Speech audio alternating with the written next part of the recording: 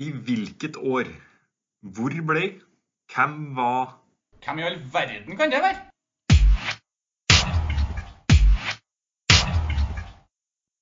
Hei og hjertelig velkommen til Idrettslinja med meg, Mats Eid Bjørseth, og min faste makker og gode venn Per Asbjørn Solberg. Sist uke så quizza du meg i Fair Play-tema, Per, og har vi hørt fra noen lyttere som på en fair måte har slått meg denne gangen? Ja, du, den uka her så har vi hørt fra flere som har slått deg. Den vi har hørt fra som har gjort det best er Knut Åge Skulstad, som leverte 21 av 29 mulige. Det er jo sterkt på en quiz som kanskje var litt i vanskeligste laget. Med relativt gode lyttertall denne uka her så rundet vi for øvrig 10 000 avspillinger totalt, som er jo en liten milepæl for oss i idrettslinja, og vi sender ut en stor takk til våre lyttere. Fortsatt et stykke opp til toppskiktet, men vi er nå i det minste i gang, og når ut til litt flere enn bare kompisgjengen. Ja, det er jo en stor milepæl for vår del. Vi må jo starte en plass vi også. I dag så er tema spansk fotball, og det er igjen jeg da som har laget en quiz. Du skal få konkurranse i dag, Per, for å si det mildt, og hvem er det du skal bryne deg på? Som du sier, så skal jeg få ordentlig konkurranse i dag, og mannen jeg skal opp mot, det er vel en av dem som har best kontroll på spansk fotball. Han er tidligere fotballspiller og presseansvarlig i Lyn, og har siden slått seg opp som Twitter-legende, fotballkommentator og Viasat-ekspert. Han har kommentert norsk og spansk fotball i en årrekke, og er sannsynligvis den som har sett mest La Liga-fotball i Norge. I tillegg til det her så er han en av mennene bak podcasten La Liga Loca, og i dag er han på besøk hos oss. Velkommen skal du være, Petter Wæland. Tusen takk skal du ha. Vi har fått inn noen spørsmål til deg.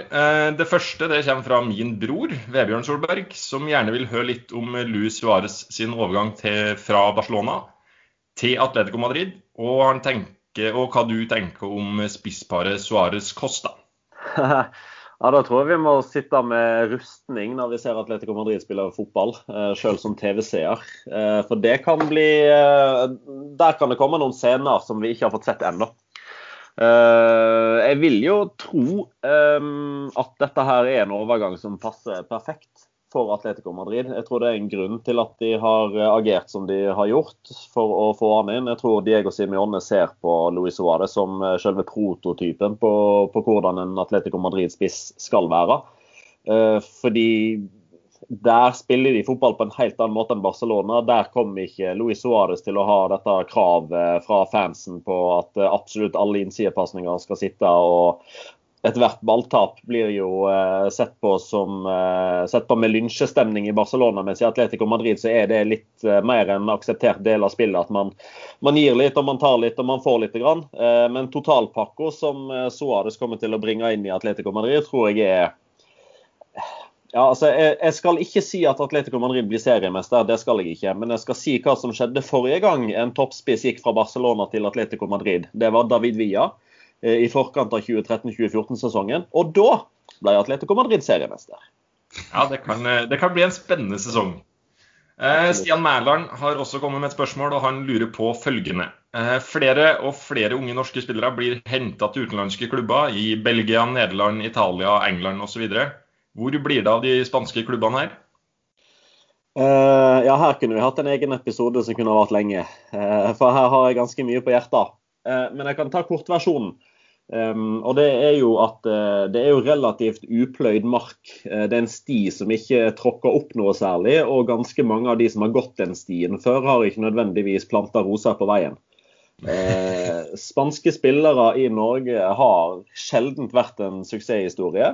Noen unntak har det jo vært. Bjørn Tore Kvarme var veldig god for Real Sociedad på begynnelsen av 2000-tallet, samtidig som John Carew var der. Frode Olsen har fortsatt et ok rykte i Sevilla, men det er kanskje mer utenfor banen enn på banen, fordi han var en gjøgler og en personlighet som tok mye plass i media og så videre. Og så begynner Martin Ødegaard å begynne med å bruse med fjærene nå. Men ellers så er det liksom Frode Grode og Sigurd Rusfeldt, Knut Ola Rindarøy, de har liksom ikke satt noe særlig stempel på det, og så glemte jeg Dan Eggen i den positive forstanden der. Så det er liksom, spansk fotball har liksom ikke så mye god erfaring med å hente spillere fra Norge tidligere. Det er den ene delen, og den andre delen som egentlig hører sammen med det, er jo at agentmarkedet i Norge har særdeles lite erfaring med å pushe spillere inn mot det spanske markedet. Det sånn som jeg forstår det, ganske få av agentene som har vært etablerte og kjente i Norge de siste årene som behersker det spanske språket, og behersker du ikke det spanske språket, så er det også veldig vanskelig å komme tett inn på sportsdirektører og mellomledd i Spania. Så det er en veldig kort forklaring at det er en blanding av de to. I tillegg til litt sånn kvalitet også da. Det er ikke alltid norske spillere har så gode tekniske og taktiske ferdigheter som skal til for å lykkes i Spania. Her høres det ut som vi har nok til en spesialepisode i La Liga Loca. Ja, definitivt. Vi har touchet så vidt innom temaet, men da ble stemningen så ilt der at vi måtte bare gå videre. Så har vi, skal vi si, tidligere Strive-kollega i en svært kort periode da, Sverre Berg Enic, som gjerne vil ha den forventet Spania-elveren til kampen mot Sveits. Den tror jeg vel ikke blir så veldig forskjellig fra det laget som Luis Enrique tok ut sist. Altså noen endringer kommer det nok til å bli. Det var jo en eller to mann som var ute med skade da, som ikke var med nå sist mot Ukraina og Tyskland. For eksempel Marco Asensio og Mikel Oyarzabal er jo antageligvis tilbake igjen. Ellers så tror jeg ikke det blir så veldig mange endringer. Jeg vil tro at De Gea har befestet sin posisjon i buren nå, som Kepa er ute i kulden i Chelsea. Carvajal på høyre bekken. Det ser ut som at han satser på en kombinasjon av gammel og ungt med Sergio Ramos og Pau Torres i midtforsvaret, og Reguilón har vel bevist nok til at jeg synes han ligger foran Gaia i køen akkurat nå. Busquets, man må jo liksom fortsatt ha noen gamle travere sentralt på midten der, sammen med Thiago og Fabian Ruiz. Jeg tipper Ansu Fati mer eller mindre benkes i startoppstillingen, så fremt han fortsetter å levere for Barcelona, og så kommer jo snart Ferran Torres i gang i City, og så håper jeg jo nå snart at Gerard Moreno får muligheten til å skinne litt på topp der. Han har vært veldig god over lang tid nå. Ja, nei, det er jo et solid lag, selv om det kanskje ikke er like briljant som det var i den aller største perioden, som jeg gjetter på vi skal innom i løpet av dagen. Så har vi fått inn et siste her fra en informant som råder oss til å spørre om en historie rundt Per Jarle i Napoli. Er det en historie her? Ja, det er det. Altså det finnes jo ikke en fotballmann i Norge som ikke er glad i Per Jarle Heggelund når han kommenterer italiensk fotball. Da er det balsam for sjelen. Da er liksom verden i vater. Og derfor synes jeg det var så artig og så fint at vi var jo på denne Great Champions Tour i Viasat i september 2018, der vi reiste rundt på alle Champions League-stadionene som skulle være en del av gruppespillet den høsten. Og så skulle vi til Napoli, vi tok toget fra Roma. Og den første personen vi ser når vi kommer ut av togstasjonen i Napoli, når vi skal ta en taxi opp til stadion, det er altså svaret på hvordan Per Jarle Heggelund hadde sett ut hvis han var like glad i å spise italiensk pizza som han er å se italiensk fotball på TV. For det var extra large versjonen av Per Jarle Heggelund. Han var så lik, men heldigvis så er Per Jarle langt sprekere enn han. Ja, han er særdeles sprek han. Det er vel en av dem som er ivrigst på fotballbanen, også av dem som kommenterer fotball. Da tror jeg du skal få ta over taktpinnen, Mats, for det er vel du som skal kjøre oss på quiz i dag. Det er det, vet du. Og vi kjører jo bare rett på, vi. I de 7 første spørsmålene her da, så skal vi ta for oss noen historiske hendelser i spansk fotball, og vi starter med landslaget. Og i spørsmål 1 så har jeg lyst til å vite hvor mange EM- og VM-gull Spanias herrelandslag har tatt gjennom alle tider. Her gir jeg 1 poeng for riktig antall EM-gull og et poeng da for riktig antall VM-gull. Ja, det har jo blitt noen, det har jo det. Og spesielt nå i nyere tid. Et lite tips her er jo å ikke nødvendigvis bare se seg blind på det man har opplevd selv. For det ble jo spilt noen EM og VM i gamle dager også, holdt jeg på å si. Men det gikk jo særdeles lang tid her da, mellom nummer X og nummer Y. Så noen har det jo blitt, men ikke sånn supermange. Burde det vært flere. Ja, nei, for det her har vi hatt opp i et eller annet quizspill på et tidspunkt, Mats, så jeg vet at det på mange måter er overraskende få, i hvert fall. Ja, det høres ut som dere har gode hint, og i alle fall at dere selv er inne på riktig spor her, så får vi se om dere treffer på begge, når vi skal ha fasit sammen. Jeg kan røpe så mye da som at Spania ikke vant det forrige mesterskapet de deltok i, som var VM i 2018. Der røyk spanjolene allerede i åttedelsfinalen, men jeg lurer i spørsmål 2 på hvilket lag det var de røyk mot. Ja, her må man jo holde tunga litt rett i munnen da, for å ikke begynne å blande sammen mesterskap. Vi har jo nylig hatt en quiz om EM i 2016, så jeg skal vel klare å unngå å havne i en fella, tror jeg. Men det er jo det, hvem røyk mot hvem, det er alltid litt vanskelig å klare å komme på akkurat den, men jeg tror jeg har den. Spania hadde jo faktisk lagt opp ruta til finalen allerede når de så hvem de skulle møte i åttedelsfinalen. Ja, det gikk jo bra. Det gikk sånn som det burde. Spania de har hatt enormt mange gode fotballspillere opp gjennom historien, og mange av dem her har også dominert for landslaget. Nå har vi kommet til spørsmål 3, og jeg lurer på hvem som har spilt flest landskamper, og hvem som har skåret flest mål for det spanske herrelandslaget. Også et poeng per riktig her. Ja, det er jo igjen så man må jo passe på å holde tunga riktig i munnen, kanskje spesielt på hvem som har spilt flest kamper, for det har jo skiftet relativt ofte de siste årene. Og ja, ikke så veldig overraskende, så er det jo en av, altså den som har spilt flest kamper for det spanske landslaget, har jo også vært med på den enorme suksessrike historien som man har vært inne i nå ganske nylig. Så et relativt solid hint får jo være at han er ikke i den gjengen som spilte fotball på 60- og 70-tallet. Det er han ikke.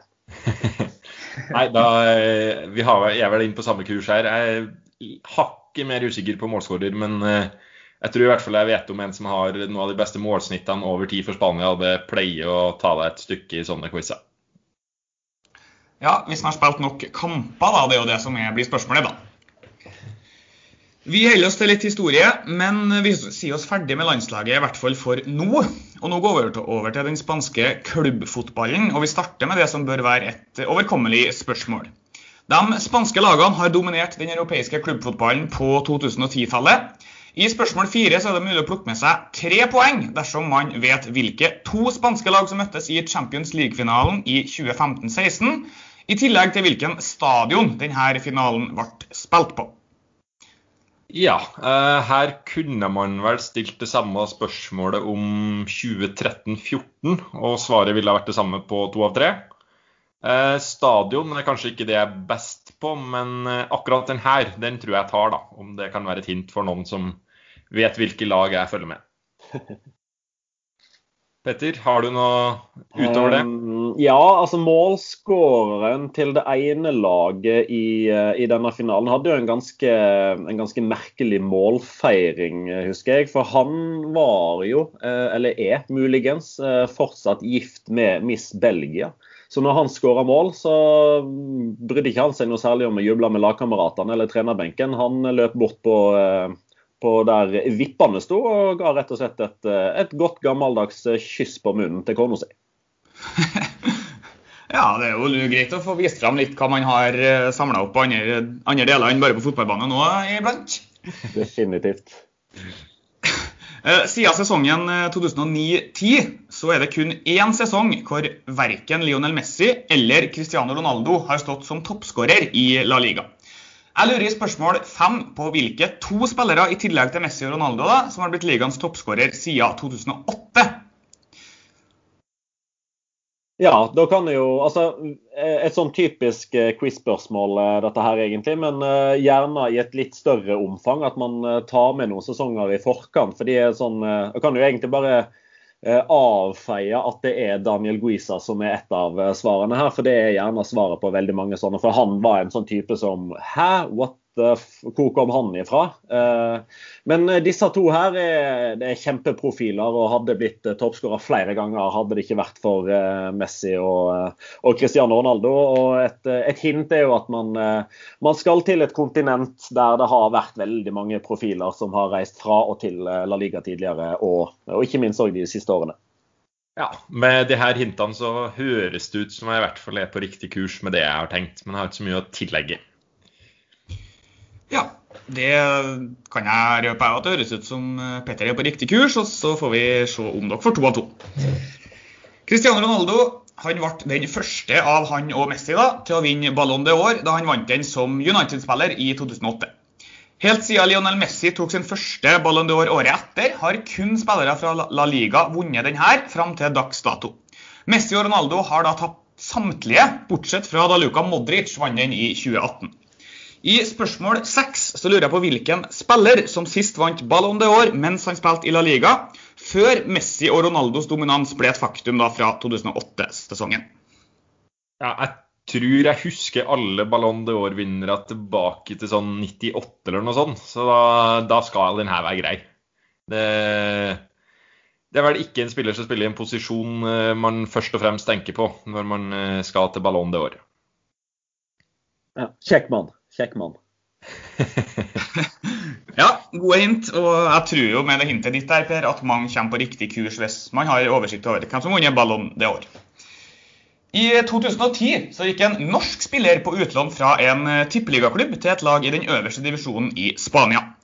Det var ikke akkurat noe suksessfullt opphold, og han var tilbake i norsk fotball allerede igjen i 2011.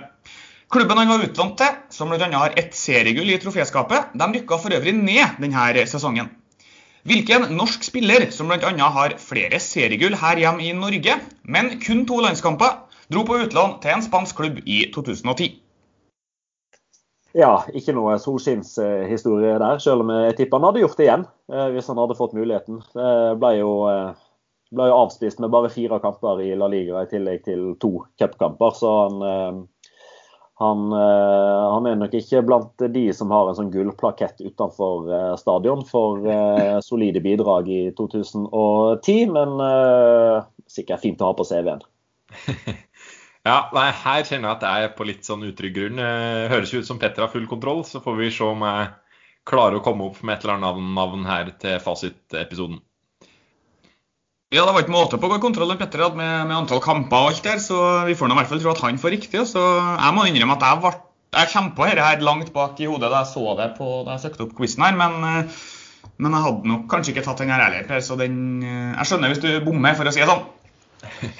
Vi har tatt for oss en del historie så langt i dag, og nå skal vi over på noen ferskere spørsmål.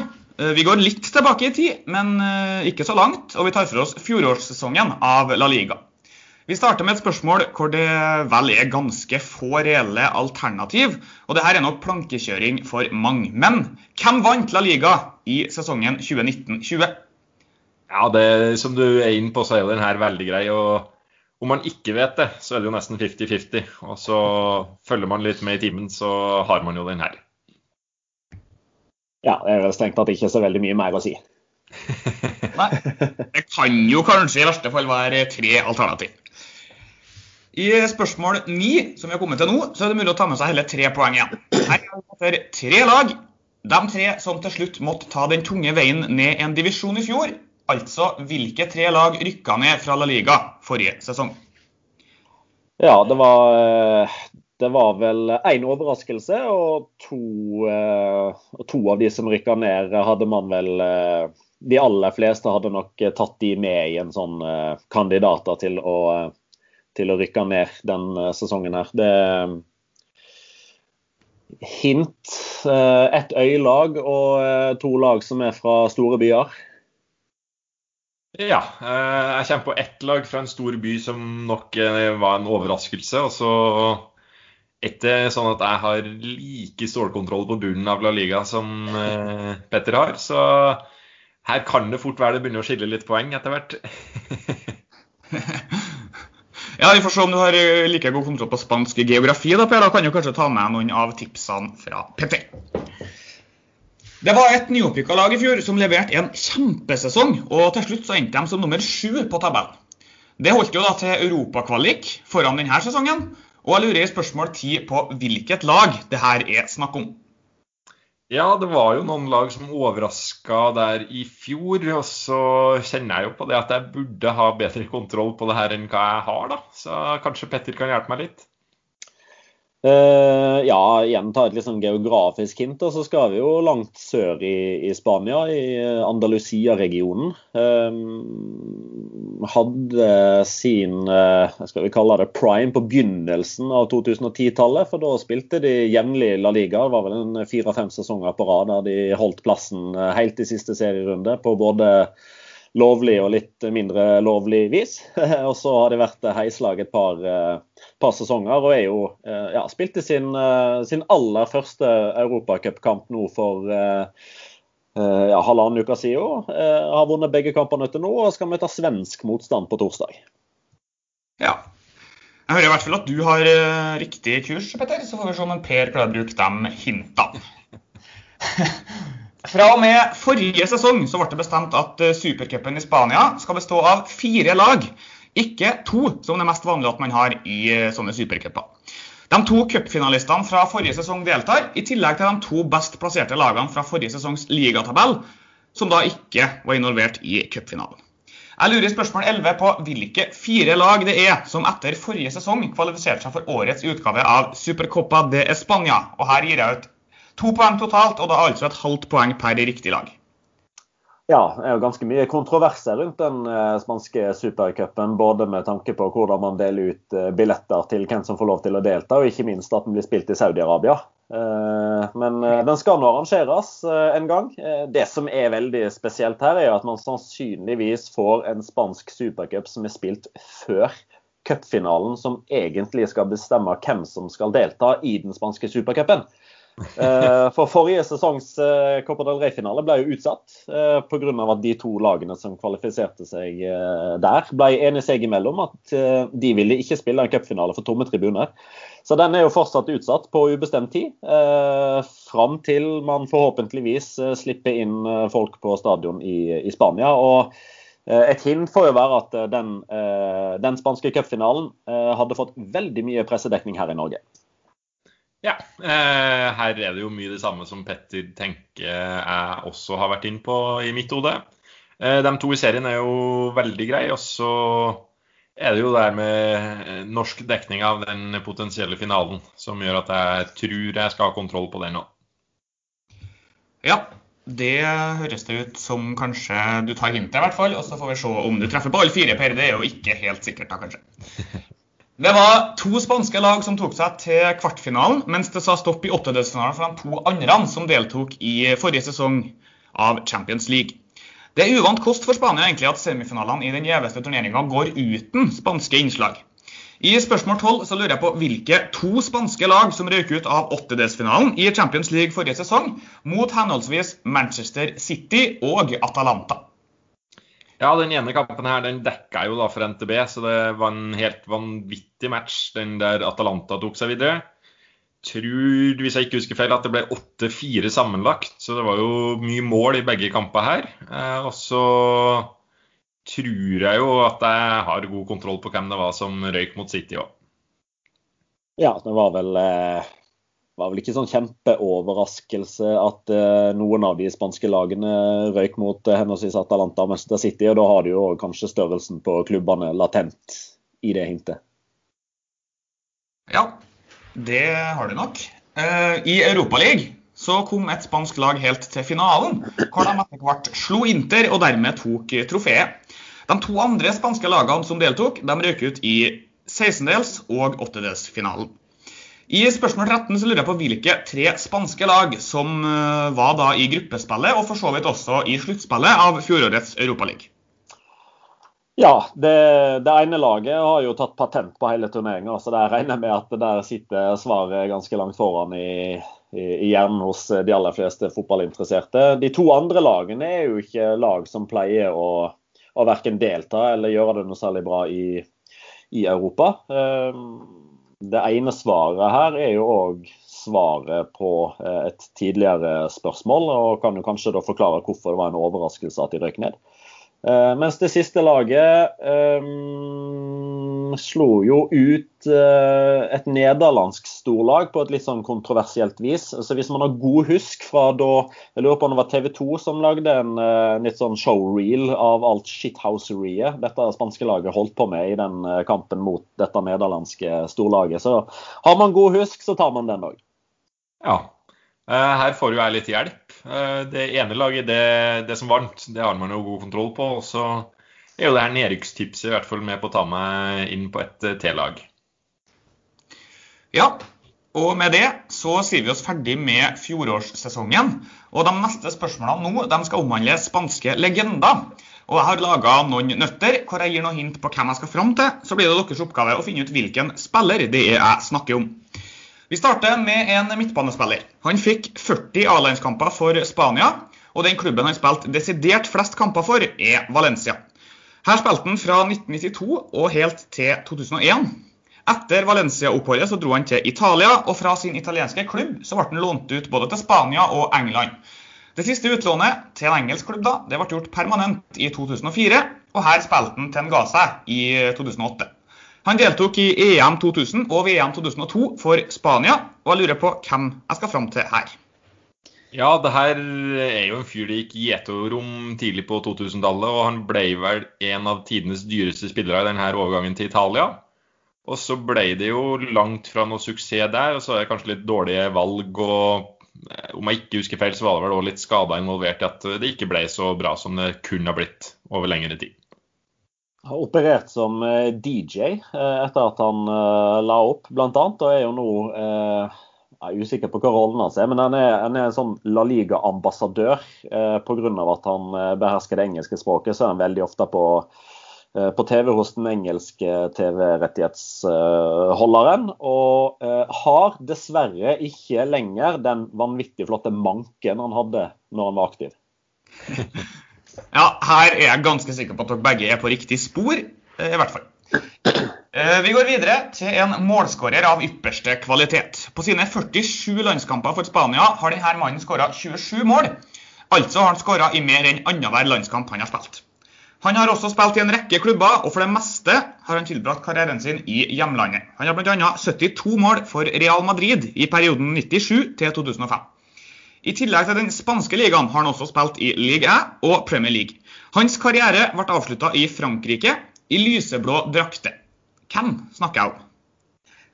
Jeg ganske sikker på at jeg har den her også, og jeg hinter jo deretter, så får vi bare håpe at jeg tenker riktig her nå. Men jeg jo oppvokst sammen med en god kompis som heter Eivind, og hans far Ove. Han var alltid med og spilte fotball, og han var alltid denne spilleren her. Og det var blant annet fordi Ove var enormt god på huet. Hvis han fikk et innlegg inn i boksen, så kan du ta deg F på at den ballen havner i mål. Og det her også en spiller som jeg først og fremst forbinder med hodestyrke. Det tar meg i hvert fall bort fra første tanke jeg hadde her. Den her synes jeg var betydelig vanskeligere, men det jo sikkert noe man burde ta, så jeg får bruke hjernebarken litt imellom de to delene her, og se om jeg klarer å komme opp med et godt svar. Ja, vi får se da. Også som Petter sa, så var ikke 100% sikker Anneli Per, så du trenger jo, hvis du har et annet alternativ, så kan du jo gjerne foreslå det. Den neste legenden vi skal frem til, han i dag fotballtrener. Han spilte mesteparten av sin karriere i en av Spanias aller største klubber, og han avsluttet i Bolton. Hans kallenavn på banen var El Jefe, som betyr sjefen. Hvem sikter jeg til her? Ja, El Jefe, da tenker jeg først og fremst på Fidel Castro, En spanjol som avsluttet i Bolton, men som har spilt lengst i en spansk storklubb. Da tenker jeg kanskje retning av en midtstopper. Da tenker vi nok i riktig bane, og det var vel vedkommende som satt på trenerbenken da Spania røyk i åttedelsfinalen i VM 2018 mot et land som lytterne kanskje vet hvem er. Ja, da får han i hvert fall et poeng til i dag, hvis de vet det. Vi skal nå frem til en virkelig legende i en av de to store klubbene i Spania. Denne mannen han spilte 510 kamper for sitt kjære lag, før en ganske mye omdiskutert overgang ble et faktum mot slutten av karrieren. Han avsluttet karrieren i nabolandet, og han både verdens- og europamester med Spania. Hvem den siste legenden jeg skal frem til i denne kategorien i dag? Den omdiskuterte overgangen var jo først og fremst en omdiskutert avskjed med sitt kjære lag, der han, som du er helt korrekt inne på, var en ordentlig legende. Har han spilt 510 seriekamper, så betyr det at han har vært der fryktelig lenge. Og da fortjener han en helt annen avskjed enn den han fikk, der han faktisk da satt mutters alene på en presseseanse som han selv måtte kalle inn til, og satt med tårer i øynene og sa at nå er karrieren min i denne klubben ferdig. Og den karrieren i den klubben begynte jo å gå mot slutten, da han kom på kant med en fotballtrener som har en tendens til å komme litt på kant med enkelte spillere. Ja, det der var virkelig ikke verdig en så stor spiller, og ja, de fleste bør jo kunne ta den her, vil jeg tro. Ja, det tror jo kanskje jeg også. Men det var da legendene, og nå gjenstår 3 spørsmål før vi skal på de 5 siste, som vi har eller vi kjører den vanlige metoden vår på de 5 siste. Men de her 3 spørsmålene, de har ingen spesiell kategori. Vi har allerede snakket litt om nordmenn i spansk fotball, selv om det ikke er så veldig vanlig, og som en av våre lyttere var inne på et spørsmål, så har vi... Men vi har også eksempler på det motsatte, altså spanske spillere i norsk fotball. I Sandefjord så den nåværende treneren spansk, og han har også 2 spanske spillere i sin tropp. I spørsmål 18 kan du ta med deg hele 3 poeng dersom du vet hvem det er som trener Sandefjord, samt hvilke 2 spanske spillere som har spilletid i eliteserien for klubben denne sesongen. Det er jo en trener som har fått veldig mye skryt for måten laget spiller fotball på, og de overpresterer jo kanskje litt sett opp mot det mannskapet man har. Så er jo de 2 spanske her, det er jo gode spillere. Den ene har vel vært et kurant valg på eliteserien Fantasy for dem som er ivrig der på et tidspunkt i fjor i hvert fall, tror jeg. Men jeg mener jeg skal ha alle 3 her, jeg. Ja, jeg har nok det selv rett og slett på bakgrunn av at de er spanske. Det er jo ikke så mange av de i Norge, så når de først kommer hit, så pleier man jo å gjøre litt research og se om man kan komme opp med noe fun fact. Litt usikker på om det hjelper, men det er litt morsomt at han ene av de, som er katalaner, han spilte fast på Espanyol sitt B-lag for 4 sesonger siden, sammen med en spiller som er linket til både Atletico Madrid og Bayern München blant annet, som heter Marc Roca. Så det er ikke alle som kan skryte av det. Nei, han har faktisk vært linket til Milan nå en periode, men det har han også. Der ble det Sandro Tonali i stedet. Ja, også for å gjøre det litt vanskeligere, så sa jeg faktisk feil, for det er ikke 2, men 3 spanske spillere som er i troppen til Sandefjord, så det går an å få med seg 4 poeng på den her, og dere skal svare 3 spillere totalt. Oi da. Ja. I 2011 så spilte Strømsgodset og Ronny Deila, som var trener, en kvalikkamp til Europa League mot Atletico Madrid. Drammenserne, de imponerte stort spillmessig, og Atletico-manager Gregorio Manzano, han trakk fram 3 spillere som imponerte over de her 2 kampene. Han trakk egentlig også fram en 4. spiller, Godsets nummer 5, som han sa. Det eneste problemet var at Godset ikke hadde en spiller med nummer 5 på denne tida. Man vet da altså ikke hvem den eventuelle 4. spilleren som Atleticos manager ble imponert av var. Men jeg lurer på hvilke 3 spillere det var han trakk fram som fra Godset da, som han mente imponert stort over de her 2 kampene. Her er jeg ganske sikker på at det er i hvert fall 2 av de, og den ene er rett og slett fordi han er en tidligere lagkamerat av meg, så jeg snakket bitte litt med han i forkant og etterkant av denne kampen her. Han kom inn på Lyn sitt junior elitelag akkurat i det jeg var ferdig. Jeg er født i 87, så dette her er altså en 90-modell, hvis jeg ikke husker helt feil. Så det kan være et lite hint. Og så er jeg ganske sikker på at han andre av disse 3 faktisk endte opp i spansk fotball på et senere tidspunkt. Et lite sexy opphold, både med tanke på hva for en klubb han var i og hvordan det gikk. Og så er jeg litt usikker på 3. mann. Ja, nei, det at det kom et godsespørsmål selv i en quiz om spansk fotball, det er jo litt typisk deg, Mats. For dem som ikke vet det, så har jo omtrent Mats en godsefetisj, så det prøver vi å få snekket inn så mye som mulig. Kunne ha vært litt greier å tatt noe fra Rosenborg i hvert fall. Ja, hvilke tre som imponert mest? Skal jo klare å kunne gjette på noen navn, og så får jo jeg se om jeg klarer å tenke meg til en tidligere Lynspiller som er født i 90, der er jeg litt usikker, men jeg har noen navn i tankene her i hvert fall. Ja, og om man ikke husker, det var jo en del dekning om det i norsk media også, men om man ikke husker det, så er det jo sikkert mulig å tippe på tre godsespillere som i 2011 kunne ha imponert en Atletico Madrid-manager. Vi har allerede vært innom hvilke tre lag det var som rykket ned fra La Liga forrige sesong.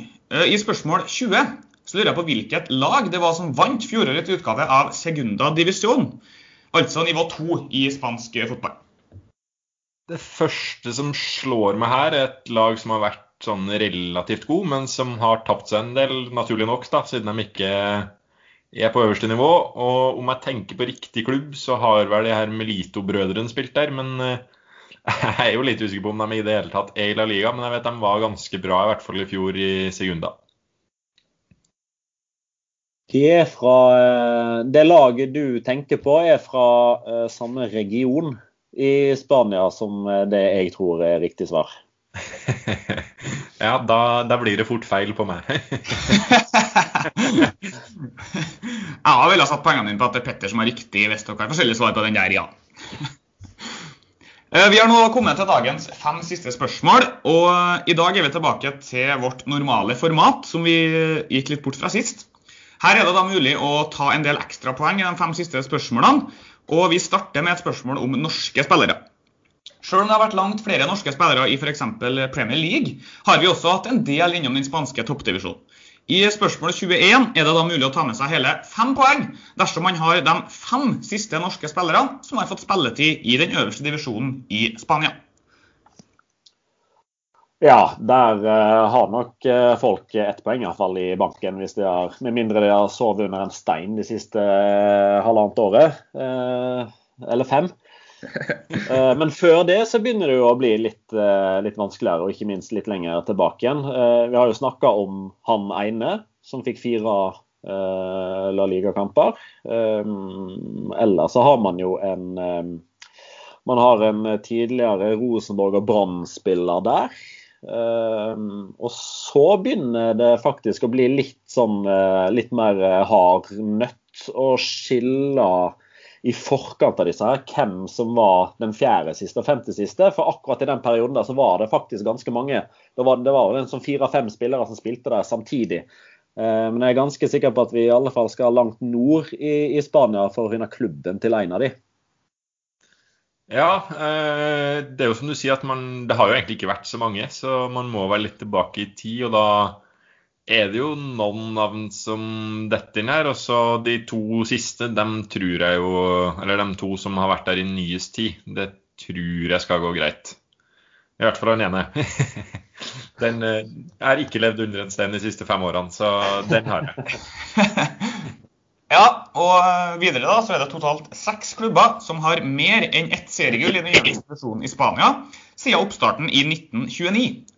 Hvilke 6 klubber har 2 eller flere seriegull i Spania? Og bare for å presisere det da, så snakker vi om herrelag. Ja, favorittstempelet på Petter, det blir større og større. Men jeg skal jo få med meg litt poeng her. Det er jo en del åpenbare, og så kan jo være det en eller annen gammel storhet eller 2 jeg ikke helt har kontroll på. Men det er jo en del store klubber i Spania. Det er naturlig å gå til i hvert fall 5 klubber, og jeg har vel en 6. klubb, og jeg tenker er blant de største fortsatt sånn, om man bare tenker litt historisk. Ja, sånn, tommelfingerregelen her er vel kanskje å tenke de 6 største klubbene i Spania, så er man i alle fall godt på vei, og ser på egentlig tabelltipsen i forkant av en sesong, så er man også langt på vei. Samtidig så må man kanskje prøve å huske at kanskje den ene kandidaten her kanskje i litt større grad er et cuplag mer enn et serielag. Ja. Så det hørtes, jeg er jo ganske sikker på at dere har en del poeng begge to, og så får vi se om noen får full pott når vi skal spille inn fasit senere. Vi har da, som jeg nettopp sa, tatt for oss herrefotballen i Spania i dag for det meste. I spørsmål 23 så finner vi dagens eneste spørsmål om den øverste ligaen for kvinner i Spania, hvor vi jo har en av Norges absolutt beste spillere i en av toppklubbene. Jeg vil ha de 5 siste lagene som har vunnet den øverste ligaen for kvinner.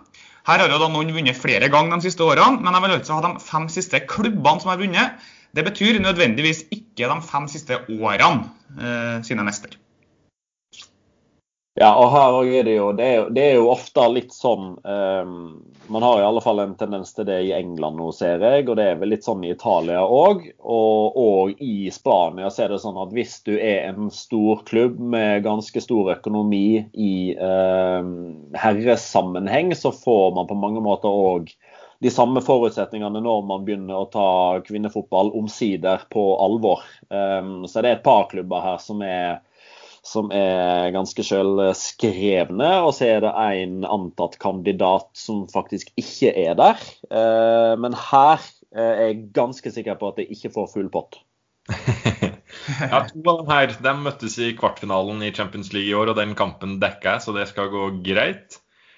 Den ene spiller jo hun her norske stjernespilleren for. Utover det så har jeg jo ikke sånn veldig god peiling, men det som Petter sier, så er det jo gjerne litt mye penger i de store klubbene på herresiden da, så det er jo naturlig å gå til noen av dem.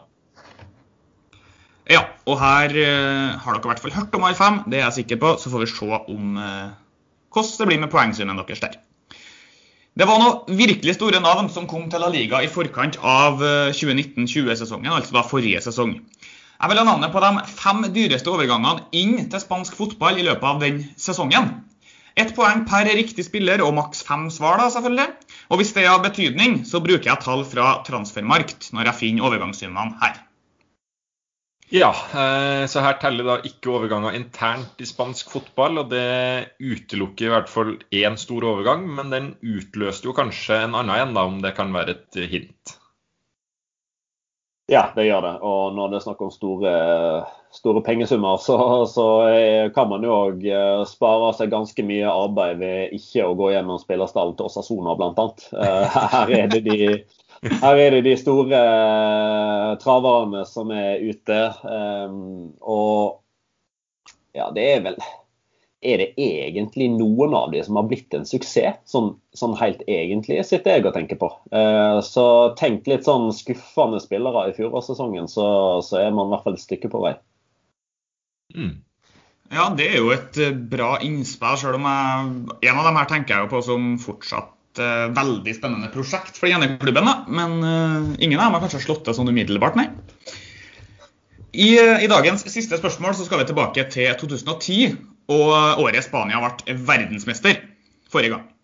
Vi har tidligere også hatt varianter av den indre baneskapte Jet Elver, og i dag skal jeg ha de 11 spillerne som startet VM-finalen i 2010 for Spania. Her gir jeg ut et halvt poeng per riktig spiller, og i tillegg kan du få med deg et halvt poeng til om du vet hvilken nasjon Spania slo i finalen, og dermed er det altså mulig å ta med seg 6 poeng i dagens siste spørsmål. Ja, denne har jeg. Dette her er en sånn lagoppstilling som nok kommer til å sitte i hodet mitt til jeg tar mitt siste åndedrag. Fordi det her er jo, altså, man ønsker jo selvfølgelig at Norge skal bli verdensmester, men når det framstår som ganske ulogisk og lite sannsynlig, så er det jo gjerne den fotballen man følger nærmest, som også kommer hjertet nærmest. Så denne 11. juli kvelden, den sitter, og det gjør lagoppstillingen også. Og igjen så må man jo igjen fokusere på de største klubbene i La Liga, og kanskje spesielt en av de som på dette tidspunktet her nok var verdens beste fotballag. Ja, jeg skal jo klare en del poeng her. Usikker på om jeg får 6, men jeg mener jeg har en god del her jeg også. Ja, det vil jeg jo mene at du bør ha, og så skjønner jeg om man mister noen, kanskje. Kanskje en liten overraskelse på venstreback, hvis jeg ikke husker feil, så det kan jo være et hint for noen. Ja, det høres ut som et godt hint. Da var vi gjennom, og Jeg setter faktisk med inntrykk av at vi i dag kanskje kan ha en poengsum som det beste vi noen gang har hatt i podden. Jeg vet ikke hva du tenker, Per, som har vært med i alle episodene, og da tenker ikke jeg på deg først og fremst. Nei, det var vel litt forventet at Petter var forhåndsfavoritt her, og det høres jo ut som han har så god kontroll på spansk fotball som han har inntrykk av. Så han leverer nok fort det beste noen har gjort under innspilling hos oss. Det skal ikke du se bort fra. The pressure. Ja, det blir spennende, men dere skal få litt tid til å samle svarene deres, og så snakkes vi til fasit snart, vi, boys. Yes, det gjør vi. Den er grei.